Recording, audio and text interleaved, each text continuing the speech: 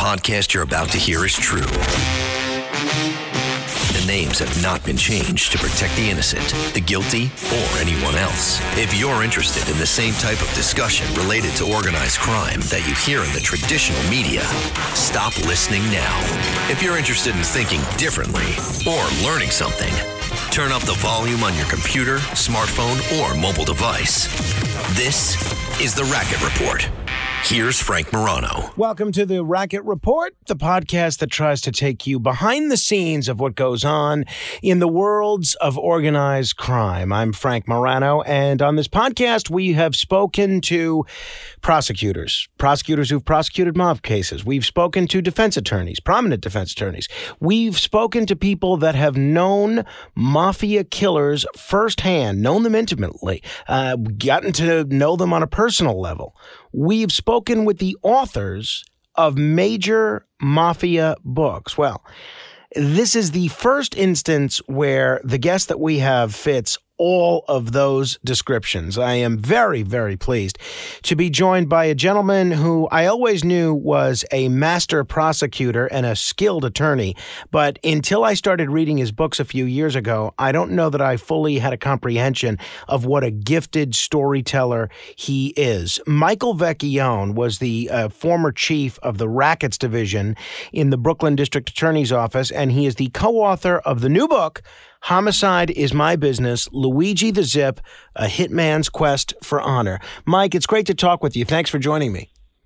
Frank, thank you very much for having me, and thank you for those kind words. I'm very, very pleased to be back with you. The pleasure is all mine, and congratulations on the new book. I can tell the amount of work that you put into this, and we're going to get into this throughout the next 45 minutes or so.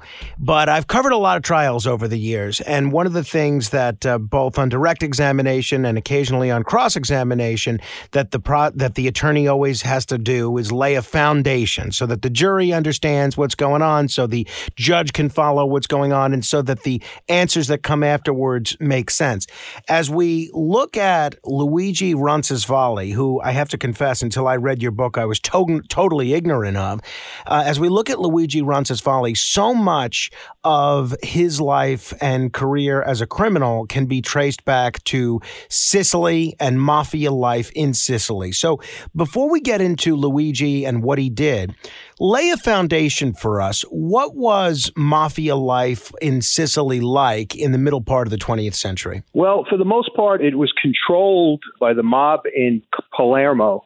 They were the ones who ran virtually all of the underworld in Sicily at that time. And unfortunately for Luigi, he was not born or raised in Palermo. He was born and raised in the town of Catania, which is on the east coast of Sicily, and Palermo was on the north coast. So they were sort of the B team, so to speak. People who were mafia figures in Catania didn't answer to the people in Palermo, but they were respectful of them and recognized that the major players in Sicily at the time were those in Palermo, and that kind of held back Luigi. Luigi, from the time that he was a little boy, wanted to become a made man, a member of the mafia, and someone who he called a man of honor. And when in his later in his life, when he testified in front of the President Reagan's Commission on Organized Crime, he was asked about that by a senator, and he said that was his quote essentially, that American boys grow up wanting to be baseball players, and in Sicily, Italian boys or Sicilian boys want to grow up to be mafia. And that basically summed up Luigi's life and the way that he lived his life and what he wanted to become.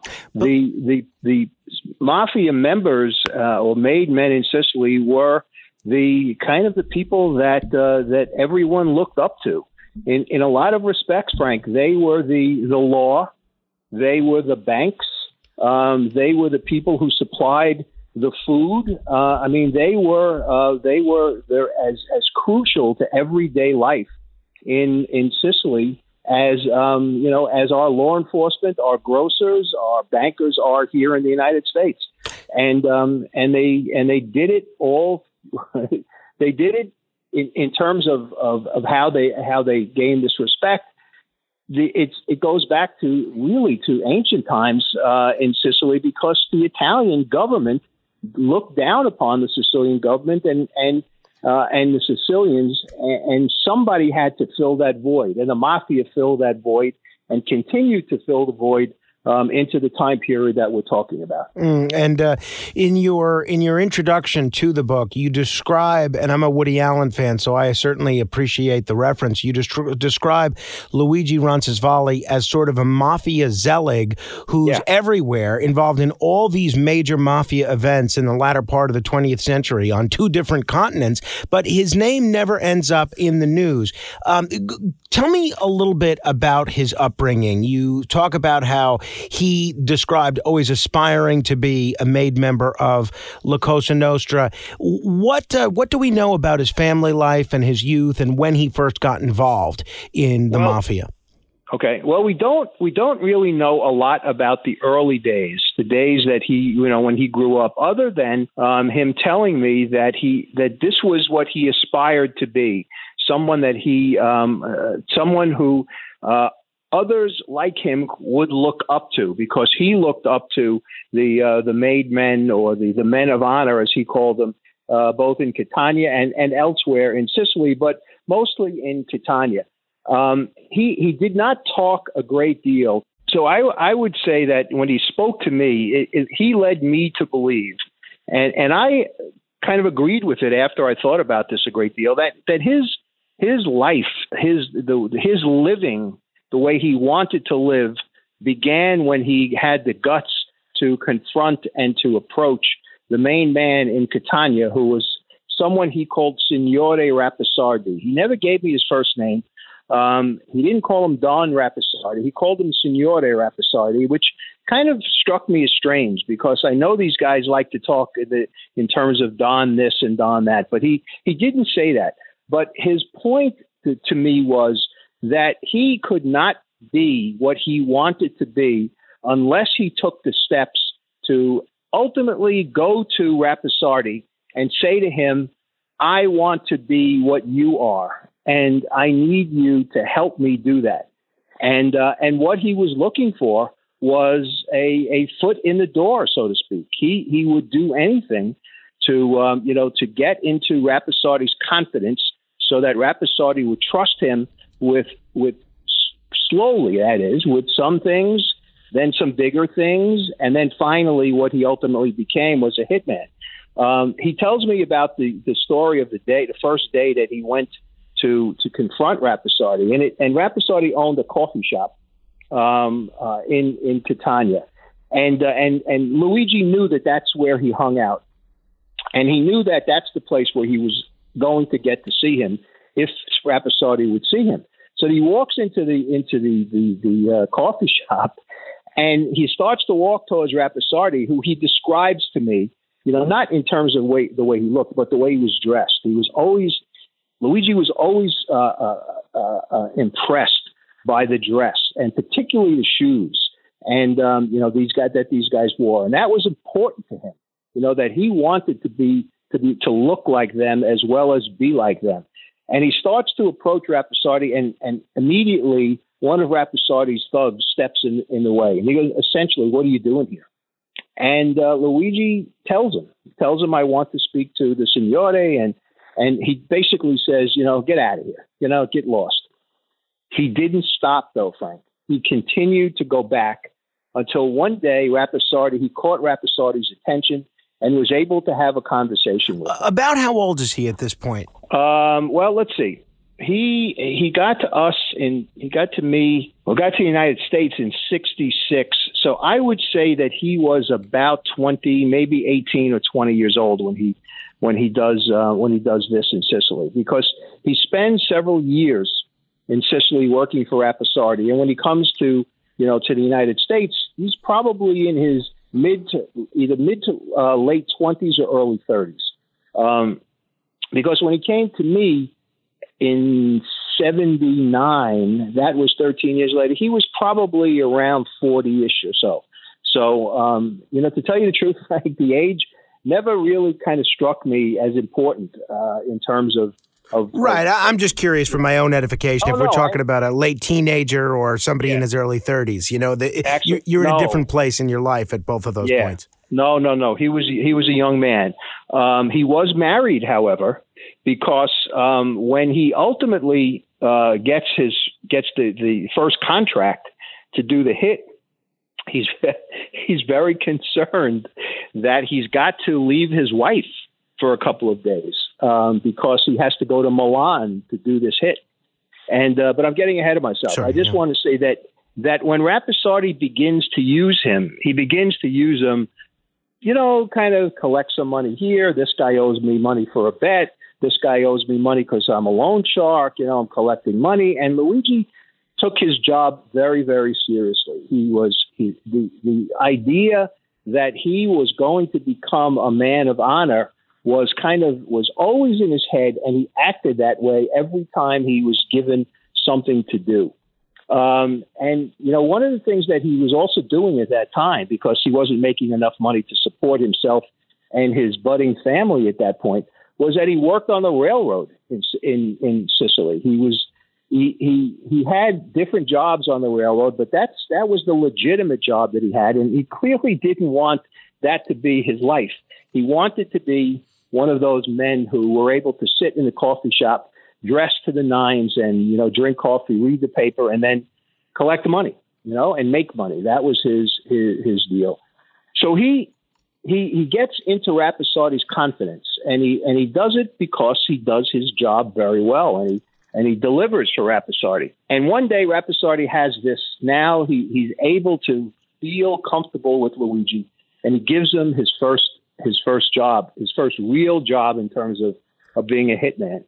There was a businessman who lived in Milan who owed Rapasardi money. And Rapasardi, and he didn't pay him, of course. And that was that's a bad thing. He would lose face. He did lose face. People would think less of him if he would allow this to continue. And the businessman had to be hit. So he tells Luigi what it is that he needs to do, where he is, meaning the victim is where he's living. And he said in Milan. Now, this is another part of his personality and his life, Frank, that you'll get a kick out of. He didn't know anything about Milan. He didn't know anything about Italy. Wow. He knew Sicily. He knew Catania. And he told me that he had to figure out how to get from Catania to Milan. And he ultimately, knew that he had to take a ferry from his town across the, I guess it's the Adriatic right there, and to around Naples. I think it was around Naples, where he would be able to get the train to Milan. And that's what he did. So he had to figure out the ferry. Then when he got to Naples, he had to, navigate his way around the port there and get out of there and get to the train station to get up to Milan. Now, what I was saying before about his wife, and you asked me about his age, he was young, and young not only in years, but also in experience. And he was very worried that if he disappeared for a couple of days, that his wife was going to start thinking that he was screwing around, that he was having an affair. And so he lied to her. He told her that it was all business. I mean, he lied to her in the sense that he didn't tell her that he was going to kill somebody. He told her that he had gotten, a job, and that he had to, go to Rapasardi. I'm sorry, he had to go to Milan to take care of something for someone important. And he said to me that he brought her that night, when he had to tell her, a big bouquet of flowers so that she would not give him a hard time in what he had to do. And he did it. He went to Milan. And he tells me the story about how, he had to figure out where this guy lived, where he worked, and do all the surveillance necessary to be able to find a place where he could hit this guy and be able to get out of there without being arrested. Now, the important part of that, Frank, is that is the way that he did his business each and every time he did a hit, whether it was in Sicily, whether it was in Italy, or was in the United States, in Brooklyn and in Jersey, wherever he did hits. This is what he did. And he learned that through and from the people in Sicily, the mentors that he had in Sicily. And so he does the hit in Milan.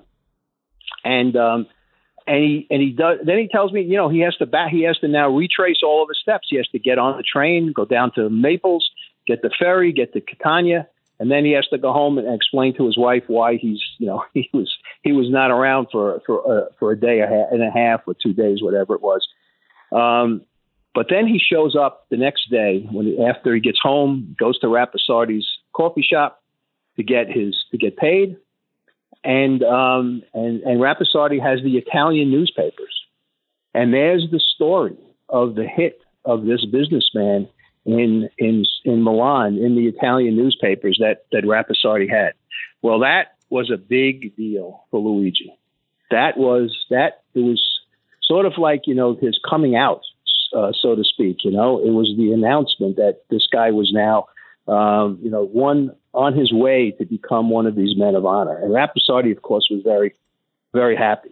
And he gives him other hits. He gives him one in Rome. And Luigi began to get more confident himself.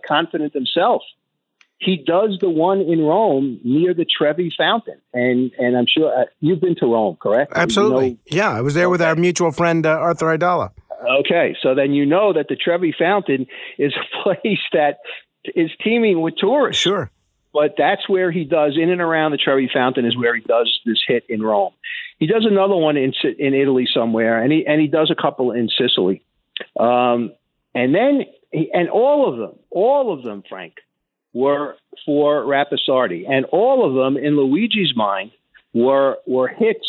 And the people that he hit deserved to be killed because in his mind they were not honorable people, that they had done something that dishonored themselves and their family, and like not paying back a legitimate debt or not doing something that you promised to do. All of them that he hit were in that category, except one. But this has to do with honor as well.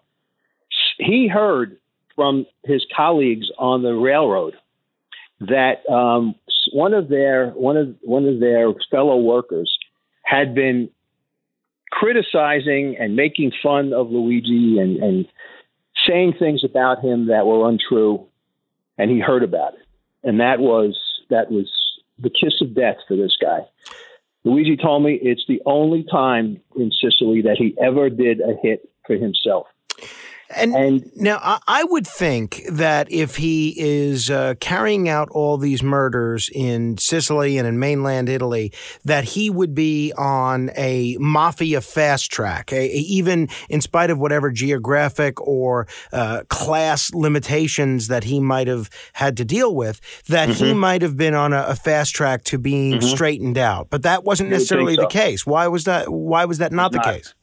I never got, he didn't know, and I never got an answer to that. Even during the research that I redid, and looked at other authors who had written a little bit about Luigi in that time, I never got a true answer. And the only thing I came up with is that it was because of his background, and the way that he looked. He was not a guy that someone who was as spiffy, if you want to use that term, that as Luigi described Rapasardi. He was not that man, not that guy. He blended in. He was an everyman. In fact, when he walked into my office the first time, I couldn't believe it. I couldn't believe that this guy was a hitman. The way he looked, he was about 5'6". He had this big round belly. The slick back hair. He just did not look like someone who I thought in my, stupidity at that time would be a hitman. And that's the only thing I can think of, Frank, is that he didn't fit the profile, the profile that the Sicilians even would feel honored to have him as being part of their brotherhood. That was the only thing that I could figure out. And later on, you can ask me the same question about the United States. After all the hits he did for the Bonanos and then for the Gambinos in the United States, why? Well, it's because they considered him a Zip, and a Zip was something that was a derogatory term that American mafia members called the Sicilians who were coming over from Sicily to be kind of the muscle for the Bonanos. So that's what I think. He certainly was successful, and everybody who employed him was very happy with the way that he did his work.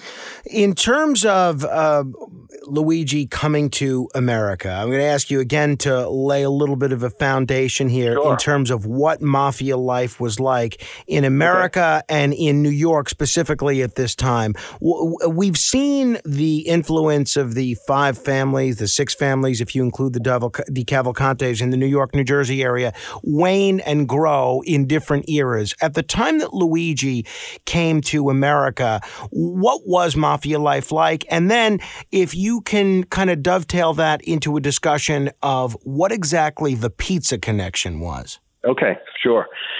So at the time that Luigi came over, let me just start by why he came here I shouldn't say here, why he went to Brooklyn as opposed to Manhattan or Queens or any place else. And it kind of answers your question in a little bit of a roundabout way.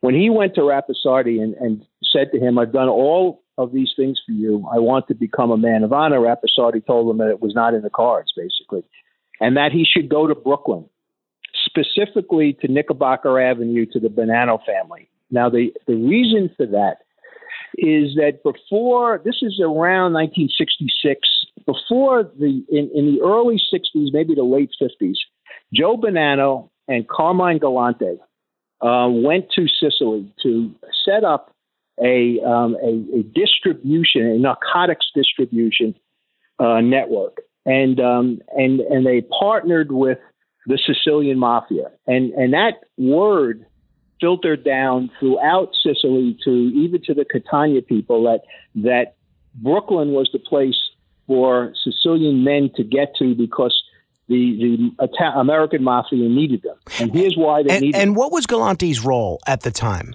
Galante, I believe, was either a consigliere or an underboss. Mm-hmm. I don't remember specifically. I'm sorry, but I just don't recall. But he was very powerful. And Joe Bonanno trusted him. In fact, he was Joe Bonanno's driver at one point before he got into before he rose in the ranks, so to speak.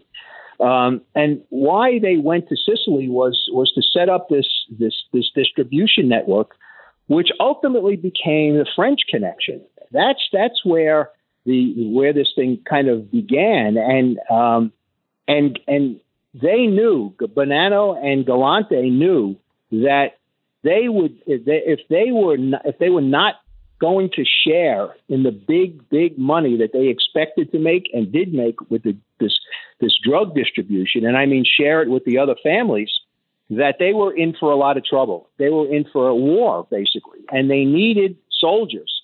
They needed hitmen. They needed people strong-arm guys, and they set up this deal with the Sicilians. You're our partners. Send us people to act as our foot soldiers in the event that a war breaks out among the 5 families because they dislike us for not sharing in either not sharing at all or not sharing to the degree that everyone would be happy.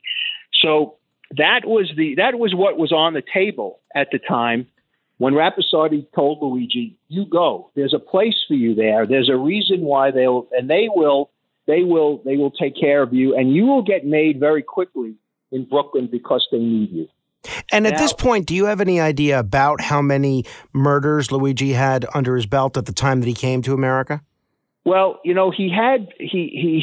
I always used the number 13, 14. He never, quite frankly, as much as I spoke to him and as many times as I spoke to him, he was not ever able to give me a specific number other than he figured it was around 13, 14. And that included several that he did in the United States. So my guess is that he did maybe about 8 or 9 in Sicily and in Italy, because he did around 5 or 6 that I know about, that he was willing to talk to me about. And Frank, I got to tell you very honestly, I still to this day believe that he held out on me in terms of telling me everything. And I know that now for a fact, because I know what he held out on in terms of the drug stuff that he told me that we found out about later on. So he comes to Brooklyn expecting to walk into a situation where they, with open arms, are going to accept this, Sicilian guy, and he was going to become, a man of honor very quickly as long as he met with the people who he was told to meet with. Rapisardi tells him to go to Knickerbocker Avenue, and he tells him to use his name. He said, when you go there and you speak to the people who are in charge, you tell them that I sent you. So Luigi is not given a name. He's not told, who's in charge on Knickerbocker Avenue. And at the time, it was a guy named Peter Licata. He was the guy who ran Knickerbocker Avenue for the Bananos. And it sounds like, well, what's the big deal about running, one street? Well, it's not really a street. That was their headquarters. And they whatever the Bananos were doing in Brooklyn came out of Knickerbocker Avenue, and Licata was the man in charge. And Licata's downfall is that he did not agree with this escalation of drug dealing that Bonanno and Galante wanted to engage in and were engaging in. He thought, the old mafia saw that, we don't do drugs or we don't deal drugs. Well, he believed that, and he never wanted to get into the business. Ultimately led to his death. He was assassinated because he didn't go along with the program, so to speak.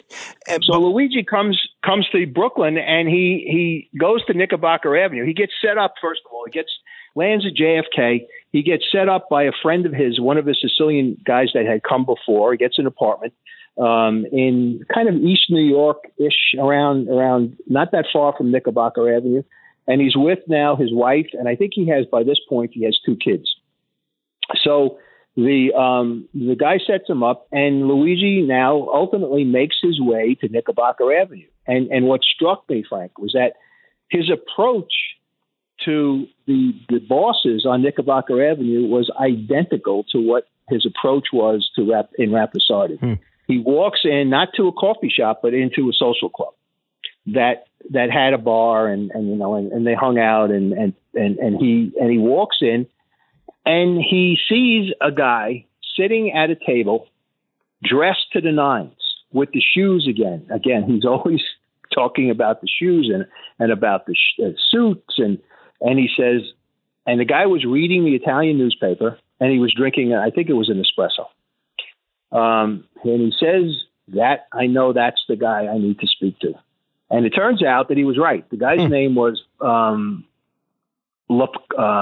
Pino de Quana. De Quana was Licata's second in command. And after, when he first approaches De Quana looks at him like he's, a Martian. Says, what are you doing here? Get lost. He said, drops Rapisardi's name. Didn't help. So he says, I learn. I leave, and I come back. And ultimately, to make this a shorter story, ultimately he gets to sit down with De Quana. I think he buys him either a Sambuca or he buys him a coffee. I just don't remember. And they begin to talk, and he tells him who he is and why he's there, and his ambition and who sent him, and all the the background information that De Quana needed. And De Quana uses him pretty much the same way that he was used by Rapisardi. He used them to collect money. He used them to do a little strong arm work, and he's good at it. And he's not afraid to take on people who are here in America, and he's a newbie. He's somebody who just is new to the neighborhood, and he catches Licata's attention, and Licata says to him, I see that you do a good job, and the other part of this is that Luigi was also a big gambler. And the way that he really catches Licata's attention, is that Licata runs an illegal casino on the second floor of the building where his social club is. And he knows that someone's cheating him. And he couldn't figure out who it was and how they were doing it, other than the fact that there was some counterfeit money that was being used to place the bets. So he says to Luigi, you want to do some work? He says, I know you're good at gambling. He says, you go up there and I want you to watch. Luigi figured it out without any problems at all. He figured out who it was. He saw what was going on. The two guys were Gambino guys. They weren't even Bananos. They're sitting at a bar, and he approaches them and he basically says to him, you better not do this anymore. You better pay back Mr. Licata all his money. And that really got Licata's attention. And, and then he puts him in the position of collecting. Licata was a loan shark as well. And they were gambling, of course, and people owed money. People borrowed money. People owed him money. And he starts Luigi on this job of collecting debts. But he realizes that Luigi doesn't speak English very well. So he didn't, and Luigi admitted it. He says, how I collect debts, I can't talk to people. So they set him up with a partner, some old guy who couldn't collect debts any longer, who spoke English. And all Luigi did was basically strong arm, and he collected a lot of money. And that got him into the favor of both the Quana and Licata. But it also had another effect, and that was to kind of make other guys jealous that they saw that Luigi was starting to get the attention of the bosses, and they didn't like that. One particular guy who ultimately becomes Luigi's partner is a guy named Paolo Laporta, and Laporta was doing the work that Luigi was doing, which is collecting and strong-arming people and that kind of stuff. And now Laporta was told that Luigi is going to work with you because Luigi was starting to be able to speak better, and he's good at what he does. You take him and you work with him. So Laporta says, okay. And I'm sure you remember this from the book. Mm-hmm. Laporta tells him that we're going to go to a pharmacy in another part of Brooklyn, and the owner of the pharmacy owes Licata money, and we're going to rob him, and we're going to give Licata the money, and I'll pay him back. Luigi says, okay. They get into a car. He drives him to the pharmacy, gives him a gun. That is, Laporta gives him a gun and sends him in. And he says, I'll be right here. You go in, you rob him, you get the money, you come out, and we leave. Luigi walks into the place, and he announces what he wants, and the pharmacist reaches under the counter and pulls out a gun and starts shooting at Luigi. It's going to kill him. And Luigi now doesn't know what the fuck to do. Excuse me, French, but he says that to me. I don't know what to do. He says, I run out. And he said, Mike, it's a good thing the guy was a bad shot because I was dead. He runs outside to get in the car, and Laporta had taken off. He set him up, and he took off. He never told them about the gun that the pharmacist had, and he was looking to eliminate his the competition, so to speak. Luigi was crazed. I can imagine. And by the way, if people think we're covering a lot of ground now, we're actually not even going to be scratching the surface of all the great stories that are in this book. And I want to encourage people to check it out. Homicide is My Business. Luigi the Zip, A Hitman's Quest for Honor. We're talking with the author, Michael Vecchione. One of the people that becomes a pivotal character in your book and in Luigi's life is a fellow by the name of Michel Sindona. Explain to folks who Sindona was and what his intersection with Luigi was. Okay.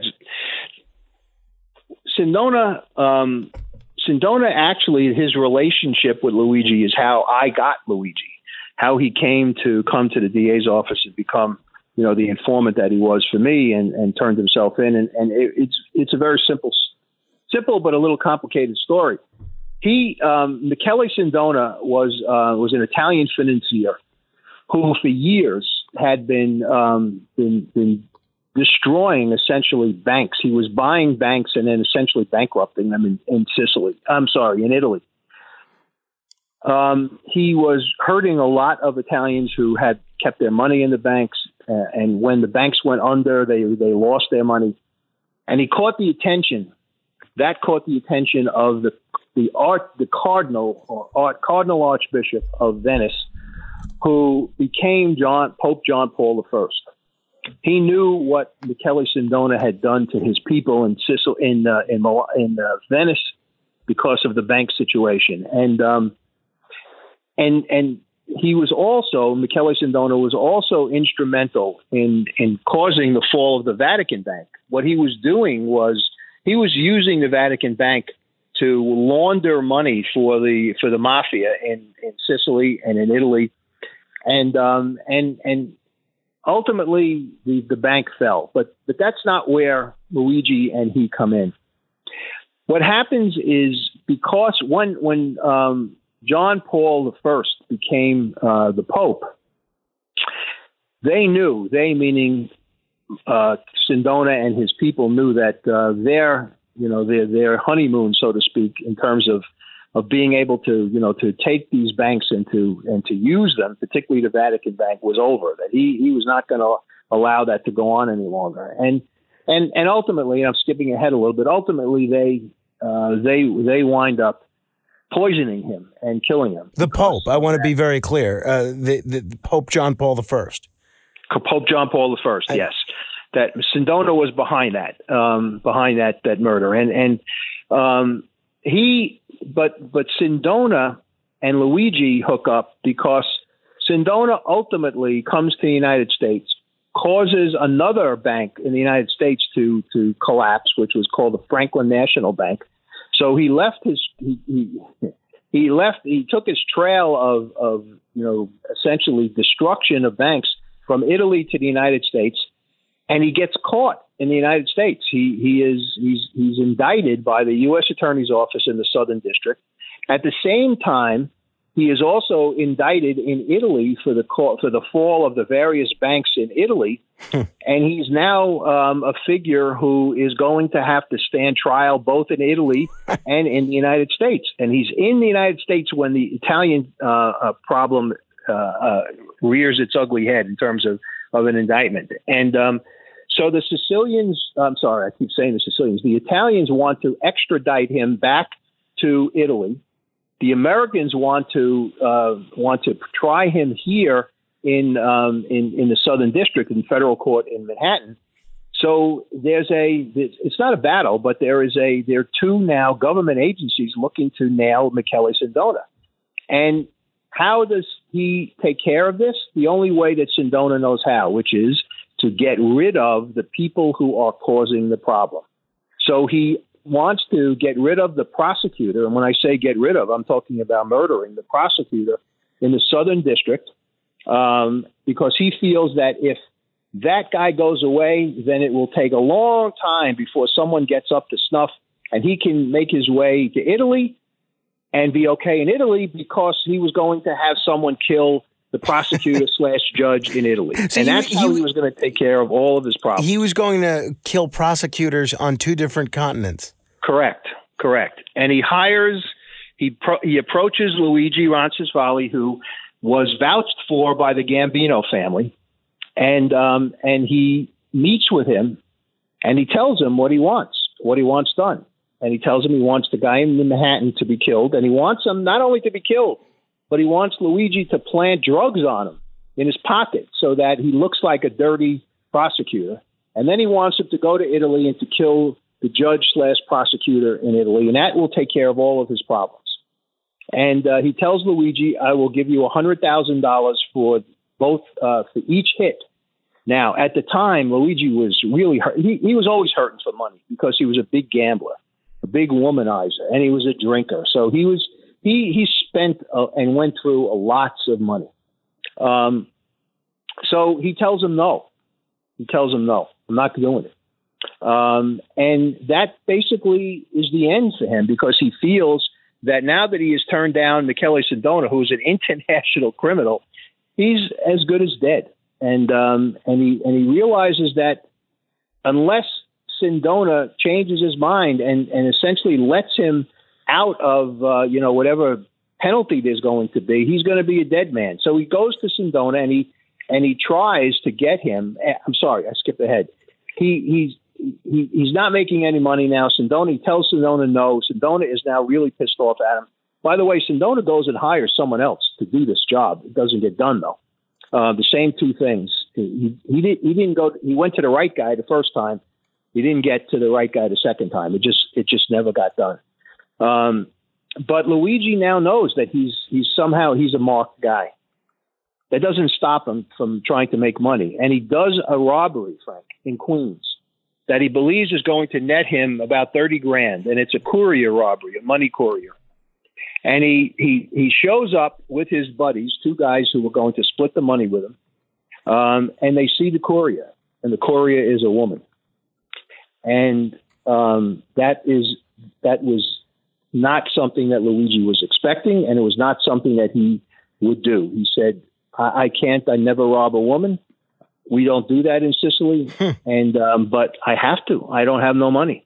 So he does. Except he opens up the bag when he gets the money.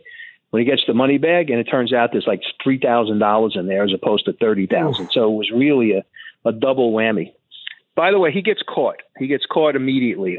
Somebody must have seen it. The cops trailed the car. He gets caught. He goes into jail, and in Queens they set $500 bail on him. He can't afford $500. He calls Sindona, believe it or not, and says, "Help me out. I want to get out of the country. As soon as you get me out of here, I'm gone." I just want to be very clear because we got a lot of names going around here. So Sindona was the very same person who asked him to carry out this hit on the prosecutor. He turned Sindona down. Then when he's arrested in the aftermath of the courier robbery, he goes back to Sindona, the very same guy that he turned down for that murder for hire plot, and asks him to lend him $500.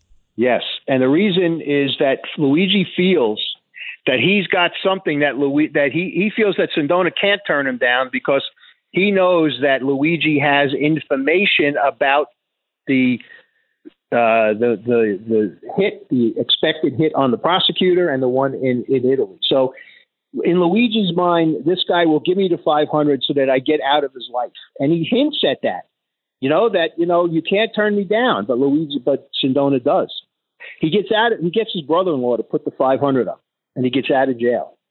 He calls Sindona again, and he says, "I'm out, but I want $30,000 now to get out of the country. I will leave you alone. You'll never see me again. If you don't, you know what may happen." And he's hinting at what he was going to do. Sindona ignores him, doesn't pay him. Luigi says, so I walk into the 9th precinct in Manhattan one day and I say, I want to talk to the FBI. And that was his punishment. And basically that was why he thought that Sindona would pay him, because he knew that Sindona knew that he had all of this information about Sindona, and that it would behoove Sindona to get him out of his life and get him out of the country, etc. So his decision to cooperate was driven partly because he felt like he had no other options, partly due to survival, and also partly due to spite, right? Because he felt that he was wronged by these other fellows and seemed very bitter about the fact that he had never gotten straightened out either in Italy or in America. That's correct. By this point, he's been here for years, and he hasn't gotten straightened out either. He's still a zip in the minds of all of the the American mafia. And he goes to the FBI and gives them the plot against the U.S. attorney, gives him the plot against the judge at Italy, and the FBI now had debriefed him totally, and he had given up his murders, and he also gave up. But there was one that the FBI zeroed in on because they were able to get him out of their hair at this point, rather than to keep him on, wherever they would keep him. And that was a murder in a restaurant in Brooklyn. He killed the chef of a place called New Corner Restaurant in the Dyker Heights, Bensonhurst section of Brooklyn. And that is the case that the FBI brought him into the, I guess it was Brooklyn South Homicide at that point, and told them this is what he has. And the cops they don't have the facility to keep, guys in protective custody, et cetera. So they brought him into the DA's office, and they walk in with this guy and, in handcuffs, and, they walk him into my boss's office. I guess I was the most senior prosecutor in the homicide bureau at the time. And my boss calls me in, says, these guys have an informant. He's an Italian guy. You're Italian. He's Italian. He's yours. And that's how I first meet Luigi Ronsisvalle. And I bring him into a conference room. I sit him down, and he looked terrible. I mean, he looked like he had been in the Brooklyn House of Detention for a while. And I said to him, "Are you hungry?" And he goes, of course he was hungry. And he said to me, I don't know if you remember from the book I wrote, that he said basically what they were feeding him was merde, which is crap, feces in Italian. And that was the food. That's how he characterized the food. So I said, "What do you want?" He told me he wanted a veal cutlet Parmesan hero and a beer. That was it, Frank. From that point on, every time I saw him, I got him a veal cutlet Parmesan hero and a bottle of beer. And he told me everything that he knew, except what he later told to the detectives that I turned him over to at some point in my time with him. And this is where we get to the pizza connection. Okay, a couple of things I want to ask you before we get into the pizza connection case.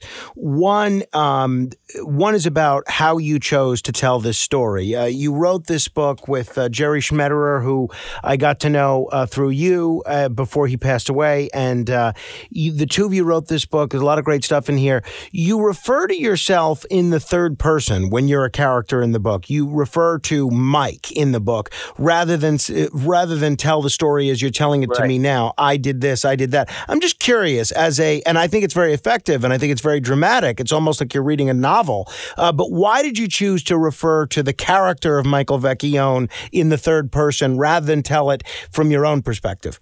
You hit it. It is a much more, Jerry, I have to admit it was, Jerry not persuaded, but Jerry said, "Mike, it's much more dramatic if we tell it that way as opposed to I did this and I did that kind of thing." And I agreed with him. I thought that, it was almost like I could take a step back and not that I wouldn't be honest, but I could take a step back in telling him the story, and telling the story to the readers, as if I was, divorced from the whole thing and had learned it from another character. I mean, that's the best that I can do. And I think we succeeded, because if you felt that it was dramatic that way, that's what we No doubt about it. I also just thought it was very creative and very unique.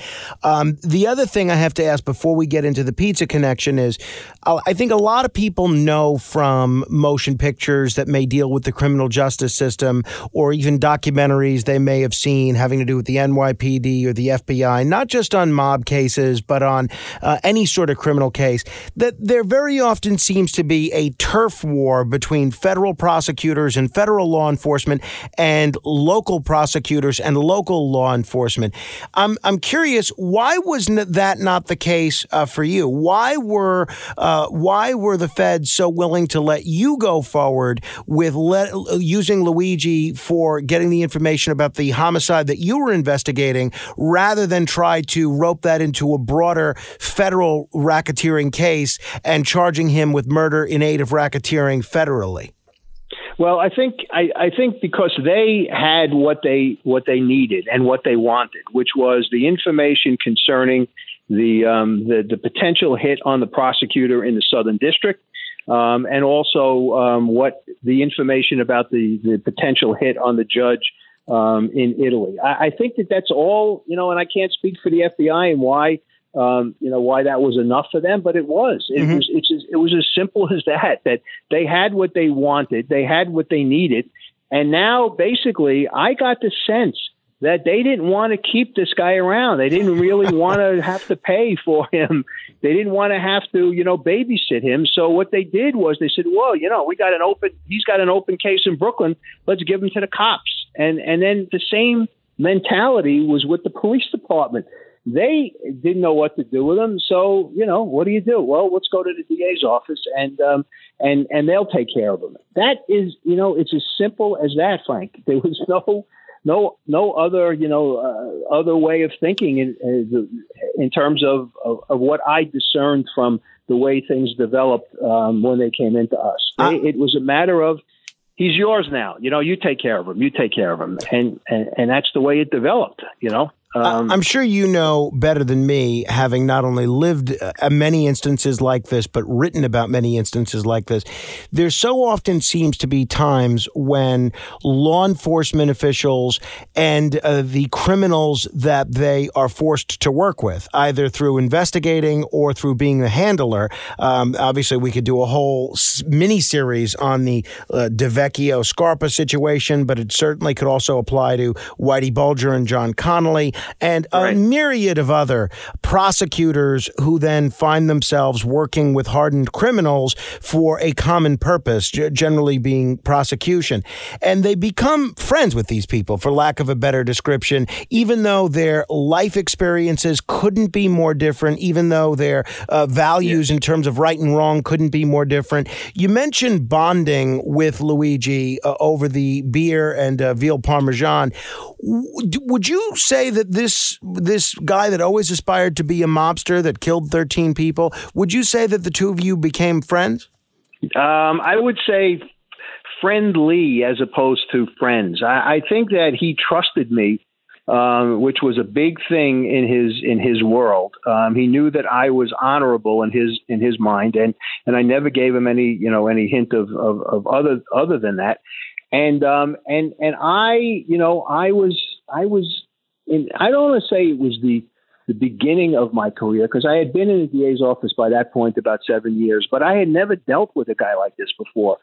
So he was almost like he taught me a lot about how to deal with people like himself. And it served me very well for the rest of my career. So, friendly, almost, I don't want to say a mentor is not the right word, but he was sort of a teacher in terms of how somebody like me could deal with someone like him who came from completely different backgrounds, obviously, other than we had that one connection, and that was our heritage, in terms of me being Italian and him coming from Sicily and from Italy. I would tell him about, my grandmother's, sauce on Sunday, and sitting down with my family, and that sort of got us to the point where we were on kind of a level playing field. He knew me, I knew him, but I don't know I would call him a friend. I think that friendly was more appropriate, but I did develop a bond with him, and I do say in the book, when I talk about the Michael character, I do say that, I sit back sometimes and think about what I would have said to my grandfather and my father and my uncles about developing this relationship with this guy who was a murderer.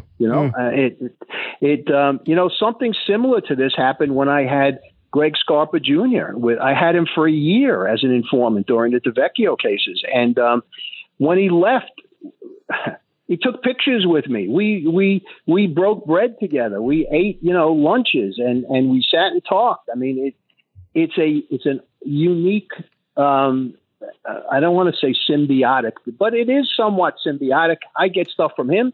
he gets stuff Sure. from me, And one thing that people may find surprising. You mentioned that Luigi couldn't even afford the $500 in bail because he was so destitute, and he only got $3,000 from that courier robbery, which he thought was going to get him $30,000.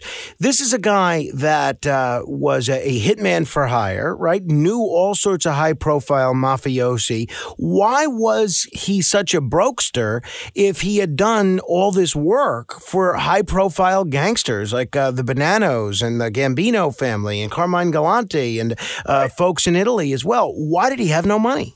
Well, the first thing is he was a gambler, a bad gambler. He lost a lot of money gambling, a lot.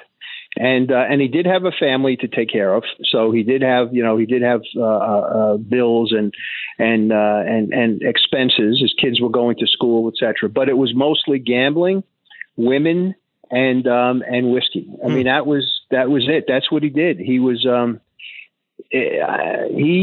not. I have to say that one of the things that he was not proud of himself for. The guy's killed 13 people, but he was more upset with the fact that he had let his family down because he was now in custody of the authorities, and he could not take care of his family the way he had envisioned taking care of them when he came to the United States. Sounds strange, right? He didn't, he wasn't remorseful about the murders. In fact, he told me that except for one, they all deserved to die. And even that one, he did it for himself. That was the Dante situation. Yeah, the ISIS Queen of America. Yeah, the guy that he loaned him money. He wanted to become. And there's another example. He was a hitman, right? And he was getting paid for the hits. But he also felt that there was a lot of money to be made if he became a loan shark. Why did he think that? Well, he was collecting, remember, for guys in Sicily and for the guys on Knickerbocker Avenue. And he saw how much money the loan sharking business generated. And that was something he wanted to get into. But he didn't have the nut. He didn't have the investment. So he used a connection to vouch for him with a guy who could lend him $5,000 without interest. It was going to be a favor. And he went, and the guy did lend him the $5,000. He gave him a hard time first, but he lent him the $5,000. And Luigi promised, I'm going to get it back to you within a week or two. I forgot what it was, because he had guys who were already set to borrow the money. And when he lent these two guys in Knickerbocker Avenue the money, and they didn't show up to pay him a week later, he was beside himself. What happened? They took off, Frank. They stole the money from him. Wow. And now he had to go back to this Gambino guy who had been vouched for with this guy and said to him, I can't pay you now. And the guy, instead of saying, don't worry, you pay me when you can, said, you got until Monday, which is a Friday. You got until Monday to do it. Luigi went absolutely out of his mind. He said, I can't believe that with all of the people vouching for me, that this guy wouldn't give me until Monday to get, only gave me until Monday to get the money back. And I was never going to be able to do it. So what he did was he went back to the guy's office that night and he shot and killed him. And he tells the story, and I think I tell it in the book, about how to cover his tracks, he went to the guy's wake. And who does he meet there but the loan shark's brother, who had taken over the loan shark's business. And the brother came up to him and said, you owe me $5,000 that we lent you. I didn't forget that. And Luigi ultimately had to pay him. So that's a little insight into the world that these guys live in. And he, that's why he was always broke. He was gambling. He was a gambler. It's why he did the diamond robbery. Mm-hmm. I talk about the big diamond district robbery and how he got screwed out of that money as well, So, to get into, you had asked me about the pizza connection. The reason that he got into the drug dealing was that just for that reason, because he needed to make money, and he saw how much money there was that he was getting, that he would get and was getting in order to become a courier for the Bananos. And what had happened is the French Connection drug pipeline was stopped by the cops. And anybody who saw the French Connection movie knows that it was put to an end. And it dried up. And there's a conversation that we talk about, that I write about in terms of him and the Knickerbocker Avenue people, a guy named Puma, who was his drug partner at the time, said, listen, the pipeline stopped. So Luigi has to now make money because he was doing very well, transporting drugs from Knickerbocker Avenue that the Bananos gave him to Bensonhurst to the Gambinos. And he was doing very, very well. He could make a lot of money that way. And then it stopped. So what he had to do was find a way to make money. And he found out about this diamond potential for a diamond robbery in the diamond district in Manhattan. And he and another guy who he trusted do the robbery. And it was set up that the people who were involved, which were Gambino people and Bonanno people, were going to act as, when they did the robbery, they would act as the fence for the drugs. And this is the way it went down. He goes in with this other guy and they do a robbery. $1 million diamond district robbery at the time. And that was a lot of money. He tells me that he gets the diamonds, and he leaves the store. And the plan was for him to walk from 47th Street and 6th Avenue to 47th Street and I think 1st or 2nd Avenue and hand the bag of diamonds over to another guy who was going to take off with it and bring it to the guy that was going to fence it.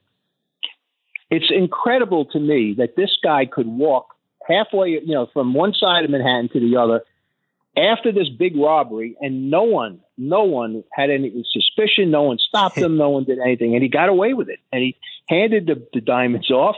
The plan was for him then to get on a plane and go to Chicago and hide out in Chicago until the heat was down and they could fence the diamonds.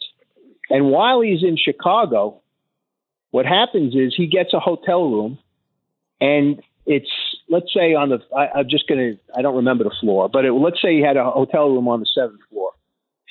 And it was a modest hotel room. And one afternoon or one morning, he meets a woman in the lobby of the hotel, gets into a discussion with him, tells him, she asks him where he's staying. He tells her.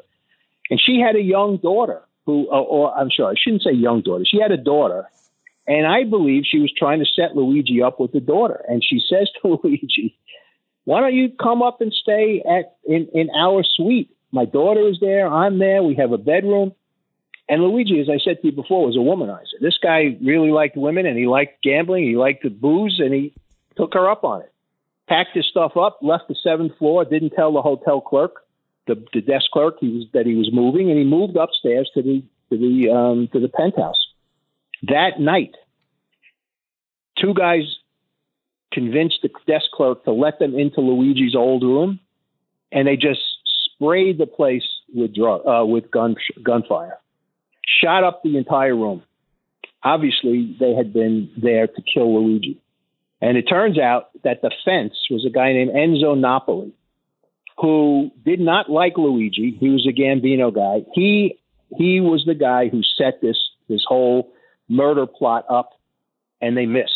And Luigi went crazy again. When he got back to Brooklyn after a week or two, first of all, he had to explain to the Chicago cops, why his room got shot up, and he said they kept me for a day, and they talked his way out of that. He got back to Brooklyn ultimately, and he was nuts. He went nuts. He went to Knickerbocker Avenue. He spoke to the people in charge, and Licata said, "Don't worry, you can't do anything." He said, "I want to kill Enzo Napoli. I know it was him." And they set up a sit down to quell the entire, the whole problem, and they hadn't even fenced the diamonds, and to split up the diamonds that had still been, in the hands of Napoli. So he shows up, Luigi and this guy that was with him, his buddy, whose name escapes me for the moment. They go to a restaurant in Manhattan early in the afternoon. No one's there except the guys that were supposed to be there, Licata, and there was Enzo Napoli, someone from the Gambinos, and the idea was to quash this entire problem between Luigi and Enzo Napoli. And Luigi says, "I figured I'm going to get my share of the diamonds at this point." Well, it doesn't happen that way. They tell him that all he's going to get is $30,000, that he can't touch Enzo Napoli. And he's nuts. He says, are you crazy? This guy wanted to kill me. He said, no, that's the way it's got to be. He tells me that the diamonds are on the table and they're separating them. They're giving them to all different guys. The Gambino head lawyer, some guy, he didn't know his name, gets a diamond, and this guy gets a diamond. This guy gets a diamond. He says, there's one big diamond left. And I figure, well, maybe that one is for me. This is before he was told he was only going to get $30,000. He said, until some guy walks into the restaurant and everybody kind of like looks at him and it's like the Pope is walking in. It turns out it was Paul Castellano, who was the boss of the Gambino family. He sits down at the table. They give him the biggest diamond in the bag. He takes it, he looks at it, gets up and walks out. No questions asked. He said, Mike, they give this guy my diamond. He said, I get $30,000. He never forgot it. And that was one of the things that was in the back of his mind, one of the events that was ultimately in the back of his mind when he decided that enough is enough. I'm going to get out of this. So that doesn't help him in terms of getting, money. And now he doesn't know what to do. And he gets a call from his old friend Puma. Puma tells him, come to Knickerbocker Avenue. And he says to him, you know how there's a pipeline of oil that comes from someplace to the United States and we get oil? And Luigi says, yeah, I guess. He says, well, we got a pipeline now again. And what this was what ultimately became known as the Pizza Connection. Again, Galante, Nano set this up. They had taken money and set up various people all across the Eastern Seaboard as well as into the Midwest in pizza stores. And what the plan was for drugs heroin to be smuggled from Sicily, from the laboratories in Sicily into the United States in cartons of pizza products, mozzarella and tomato sauce and flour and the drugs were being hidden among the goods to make pizzas. And then once they got to the pizza place that was part of their organization, they would separate the drugs from the pizza stuff and give it to whoever was coming to pick it up, and ultimately those drugs got transported across the country. Luigi becomes a courier like you cannot believe. He gets to Knickerbocker Avenue. They tell him exactly what's going on now. The pipeline is open, but drugs have to get from Brooklyn to Los Angeles, from Brooklyn to Chicago, from Brooklyn to Miami, and from Miami to Brooklyn. So they tell Luigi, this is what we want you to do, and they're going to pay him handsomely. So he says, okay. He hated dealing the drugs. He knew that it was not honorable in his mind to deal drugs. So they say, here's what you got to do. They give him a lesson. They tell him, you got to go buy a suit that's 2 or 3 times bigger than your size. And then we're going to stuff the pockets of the suit with packages of heroin. You then go to the airport and you wait until the very last moment to enter, to get onto the plane. Just as they're closing the doors, you run on so that nobody has any questions. And of course, this is before 9/11, before anybody had any metal detectors or anything. And you sit in your seat and you never get up until you get to Los Angeles. He said, and the one thing he was told, never fall asleep. Never fall asleep. Now, how do we know all of this? Well, this is not him to me, but at some point when he's finished with me, I turn him over to our squad in the DA's office. They were investigating Knickerbocker Avenue. They got everything that they wanted from him. He gave them information about the Carmine Galante homicide.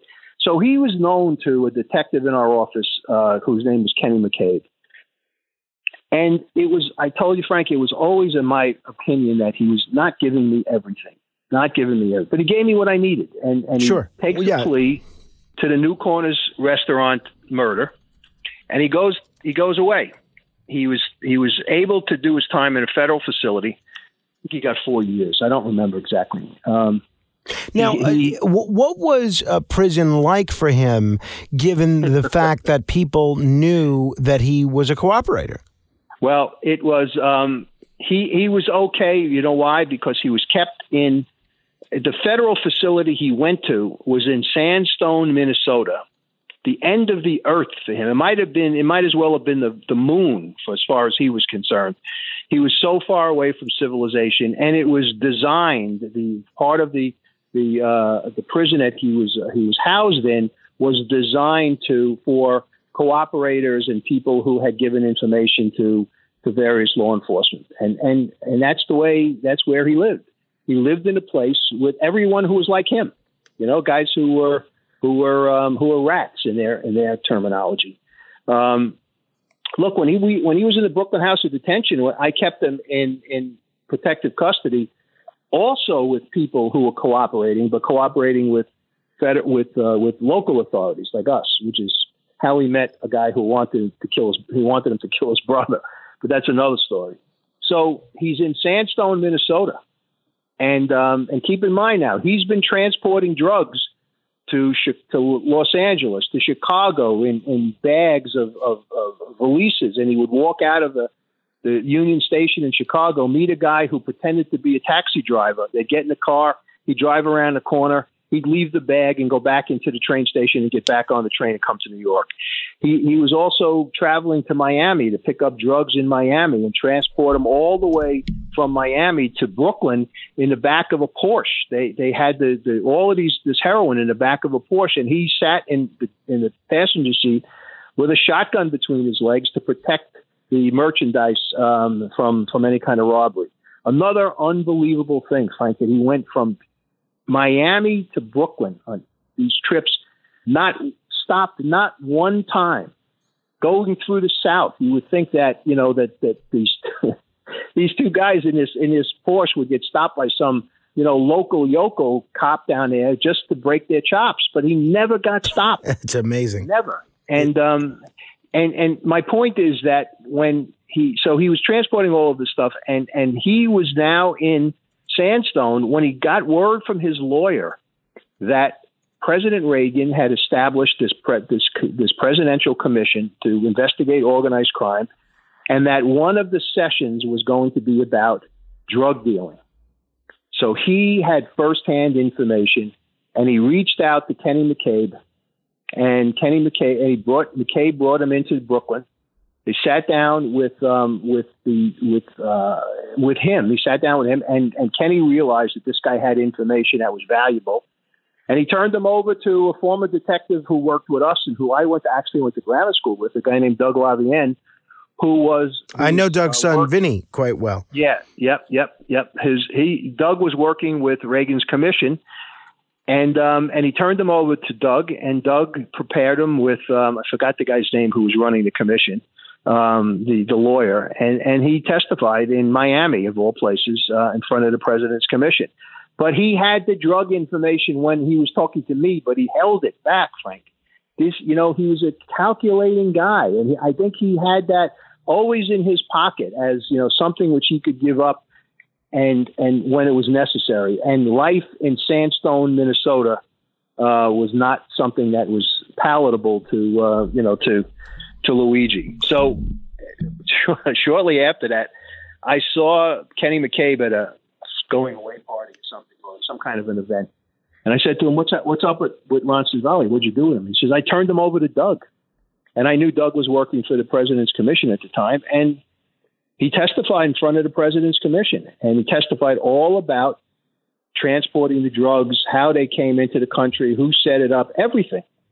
There was a story in the Miami Herald, or one of the Miami papers, as well as a New York paper, that caught the attention of Rudy Giuliani and Louis Freeh, who were Freeh was a prosecutor at the time. Giuliani was the U.S. attorney in the Southern District, and they were doing the Pizza Connection case. And they realized that this guy was gold in terms of a prosecutor, and they brought him in, sat him down, and prepped him, and he wound up becoming a star witness in the Pizza Connection case, and went off to witness protection after that. And he finished his life in the witness security program. Well, he did, but before he finished his life there, he hated it as well. He hated witness protection because, again, he was moving from one small motel to another. Sure. I mean, he cooked up this idea to contact the head defendant in the Pizza Connection case was a guy named Toto Catalano, who had taken over from Peter Licata as the main man on Knickerbocker Avenue. And he contacted Catalano's lawyer and told him that he wanted to recant. And he gave him the excuse that he was sorry, he was a man of honor, and that he didn't realize what he was doing. There was so much pressure, and that he would recant and go into court and say that he lied when he testified against Catalano. What he wanted, Frank, this was all he wanted Catalano to pay him money and to take care of him for the rest of his life. And when the lawyer debriefed him in a motel room in Cincinnati, Ohio, over the course of several days, he kept saying to the guy, well, when are we going to talk about, and he would rub his fingers together, indicating the money. When are we going to talk about how, you're going to help me? And of course the lawyer was saying, I can't promise you. I can't buy anything. I can't buy your testimony.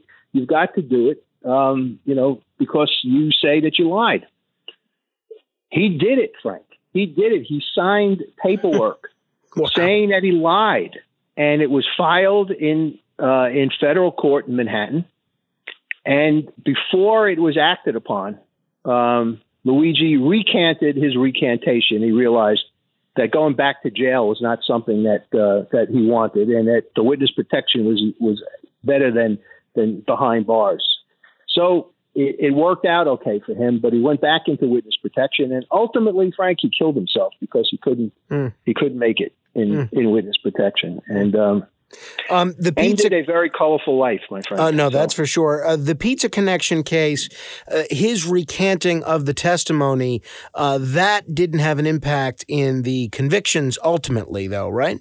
It did not. It did not, because first of all, there was other evidence, and ultimately, they meaning Giuliani and Free, were able to convince the judge that the recantation, the initial recantation, was because he said to them that he was afraid that he was going to be found out wherever they kept him and that he was going to be killed. So rather than, living with, having to look over his shoulder all the time, he decided to recant, even though he actually told the truth at the trial. That's what it ultimately came out. And the judge bought it. So he did not set aside the verdict. I've gotten to know Rudy a bit because he hosts a radio show on our station, and we're pretty friendly. And the thing that he is the only subject that he's more passionate about discussing than politics is the mob. He loves discussing the mob, even stuff that's happening now, stuff that happened when he was a prosecutor, stuff that happened 40, 50, 60 years ago. How would you rank Rudy Giuliani in terms of being a mob prosecutor? At the top of the list. The guy, I have to rank him there because he's the guy who tested basically the whole RICO law in terms of the commission case.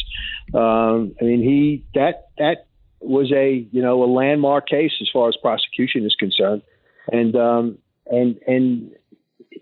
this Pizza Connection was not that far behind in terms of its effect on mob life. I mean, he basically put this entire concocted, and I say that in not in a derogatory sense in terms of this connection from Sicily to the United States, and the idea of hiding all of this stuff in pizza cans was a genius move.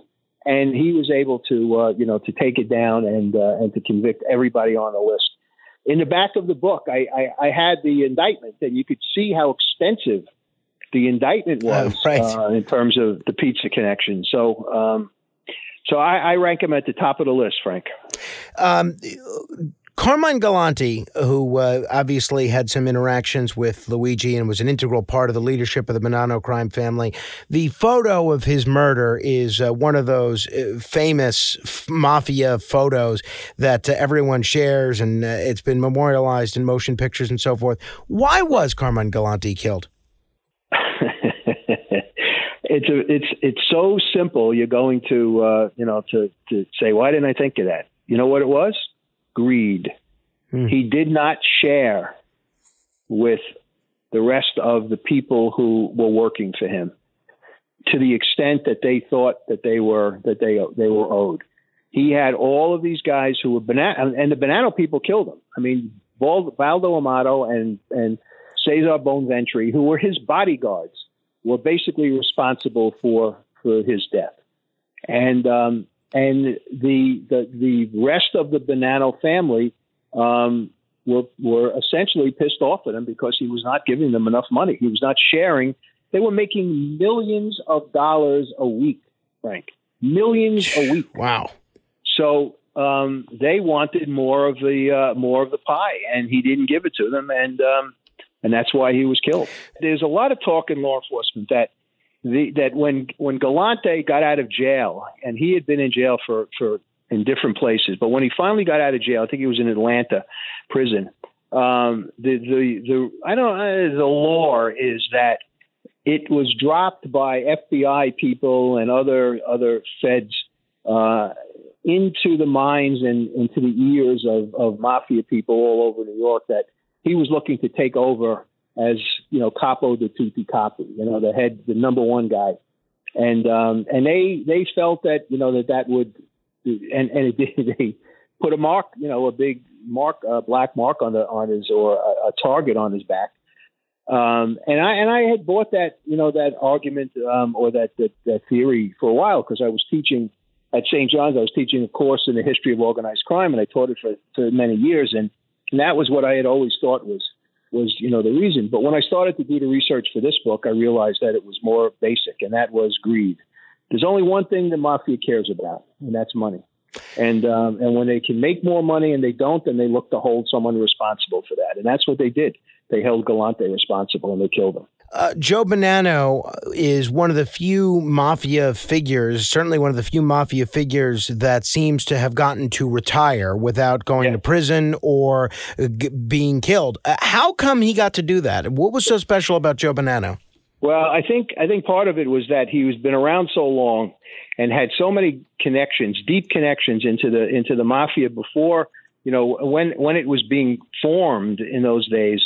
He was working for so-and-so, and he became for various people. I think that they just respected him too much. And I really believe that that's why he wasn't killed. He had just been around long enough to earn that kind of respect from them. And even though he was going to, and he was shunned. I mean, he was sent to Arizona, or allowed to go to Arizona to retire, because he had been part of a plot to kill Carlo Gambino and take over. That's what his main idea was, to become the head of the New York Mafia.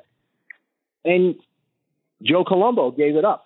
I mean, Joe Colombo was approached to do the hit, and he gave it up. He went to the commission, the heads of the families, and said, "Look, this is what's going on."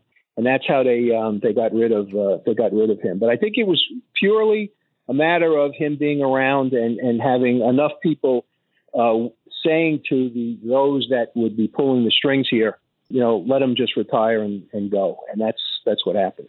One of the things that frequently gets debated and discussed is sort of the ethics of turning state's evidence or becoming a rat. There's always a lot of judgment, not just by defense attorneys or mafiosi either, but even among regular people, about folks that spend their whole lives committing crimes, including murders, and then when it comes time to pay the piper and go to prison for a lifetime of misdeeds, they instead instead choose to rat on all of their criminal cohorts and in some cases exaggerate or make up lies about their criminal cohorts.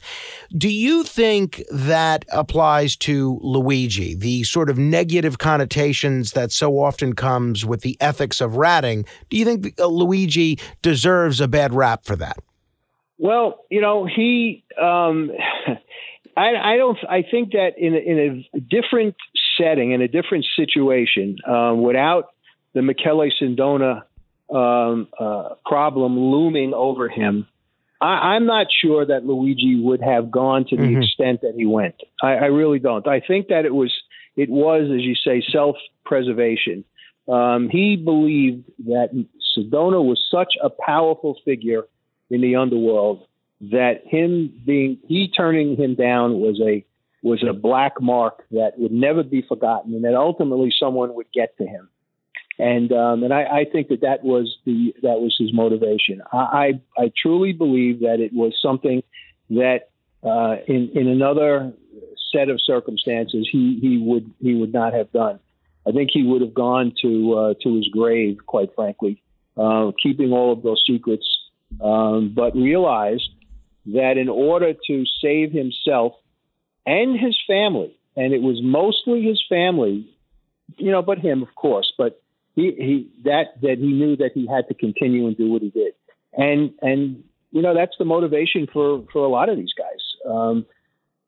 Some of them is that, I don't want to go to jail for the rest of my life. For Luigi, it was basically, I need to preserve my life for as long as I can, and my wife and my kids. The first thing he said to me, Frank, well, one of the first things after the veal cutlet and the beer was, are you going to take care of my family the way that I was told that they would be taken care of? And I said, yeah, I told them that we would.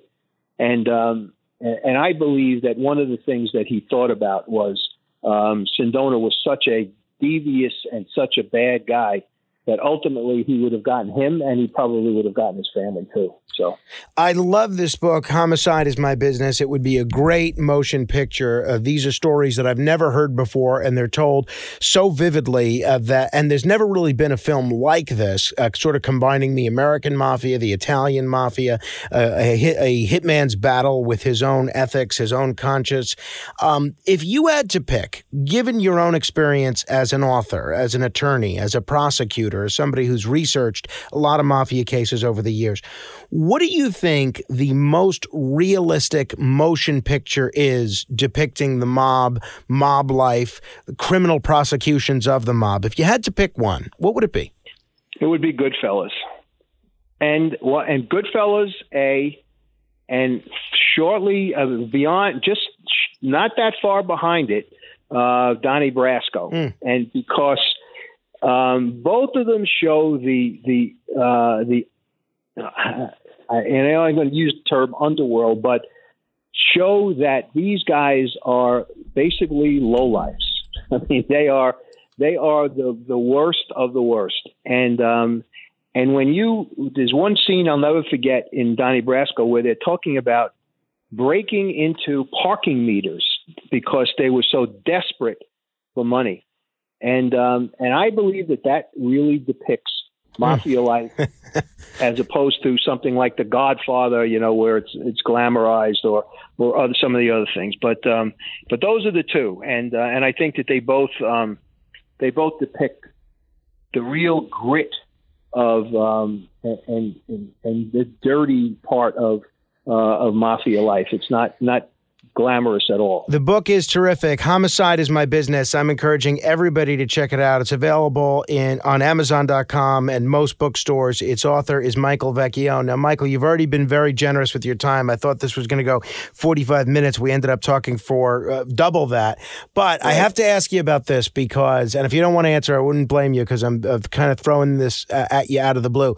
But the last edition of this podcast that we did, we spoke at length with Peter Peter Lance about the Greg Scarpa, Lynn DeVecchio case, and he discussed your decision to not continue with the prosecution of Lindley DeVecchio. If you're game, I want to play for you what he said and then just get you to react to it since you're here. Okay. Okay, yeah. This is Peter Lance addressing the prosecution of Lindley DeVecchio.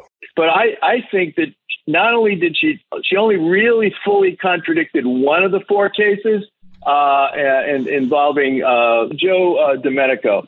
Okay, Joe Domenico was the one case I believe that she absolutely did not, but she was equivocal in her language about the second case that Vecchione described. And two of the murders, of the four murders, she didn't contradict at all. So this is what Mike Vecchione did that was astonishing to me is he painted himself into a corner on the basis of just hearing these, very briefly hearing these recordings.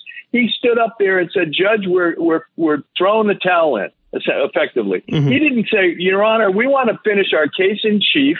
We want to make our full case. There are many witnesses." And by the way, it wasn't just he later called her the rock. The key witness, that they based their entire case on. That's absurd. They had many, many other pieces of evidence that pointed to Lynn DeVecchio's conspiracy with Scarpa, including the testimony of these FBI agents who, they did a terrible job of cross-examining and rehabilitating. But another thing that had happened, let me just say this, that Mike Vecchione couldn't present the case himself. Really, he had to step back. Because several members of the office were tainted because they had looked at some of the immunized testimony of Lynn DeVecchio in the OPR, and there was what's called a Castigar violation. So he was actually counting on his third team after months and months of preparation, literally went to trial in this incredibly high-profile case after doing multiple cases himself over the many months before then. So he was kind of exhausted. He wasn't presenting the case himself. Assistants were. And they had a lot of other evidence, including two of the murders that were unbelievably powerful that Linda corroborated. And I was able to corroborate her testimony. Your thoughts on what Peter Lance said there? He thinks you should not have dropped the case after it came out that Linda Shiro was not being truthful about one of those murders. What do you think? Well, first of all, I did present the case. I tried the case. I had some people helping me, but I tried the case. So I have no idea why Lance says that, I was too exhausted to try it. And I had just come through about 3 or 4 other cases, corruption cases with judges and politicians, et cetera. He's right about that.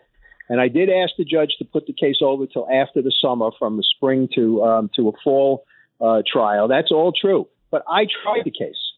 What he's talking about is early in the case, I had to give the early part of it, the Castigar hearing, to 2 other people in my office who were part of my team to handle, because I was going to be a witness in that. The allegation was that I had read the immunized testimony, the federal immunized testimony of DeVecchio, and that was not the case. I had never seen it, but I couldn't be my own. I couldn't be my own attorney in terms of asking questions. So that part of the case was handled by someone else.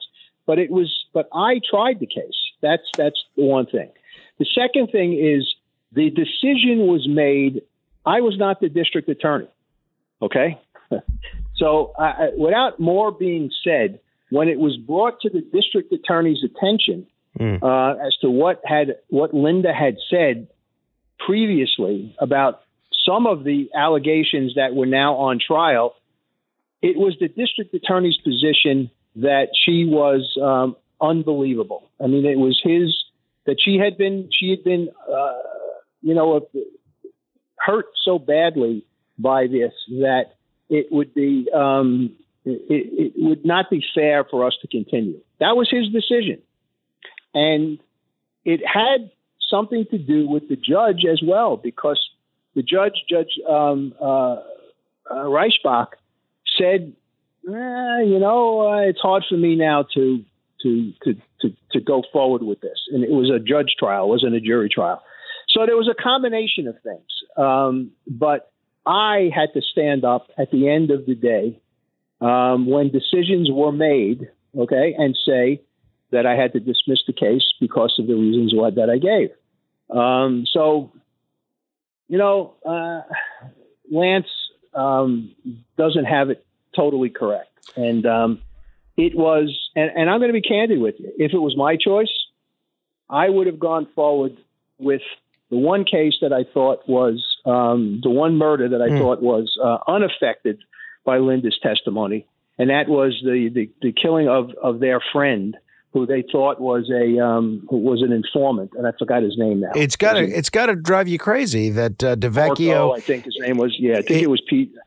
Yeah, and I would have gone forward with that. But you know what, Frank? I was a soldier in the DA's office. I was not the general. Michael, it is always a treat to talk with you. I will look forward to seeing you soon. Good luck with the book. I hope everyone checks out Homicide is My Business. Thank you very much for having me, Frank. And I urge your. By the way, I just want to say that the audio book of Homicide is My Business will be out on November 15th. Thank you, Michael Vecchione. The book is Homicide is My Business. If you enjoyed this podcast, please share it with a friend. If somebody sent this to you, please subscribe. You could search The Racket Report on any podcast app. And be sure to catch me on the radio on WABC every morning from 1 a.m. to 5 a.m. Until the next time we meet in cyberspace, I'll see you on the radio.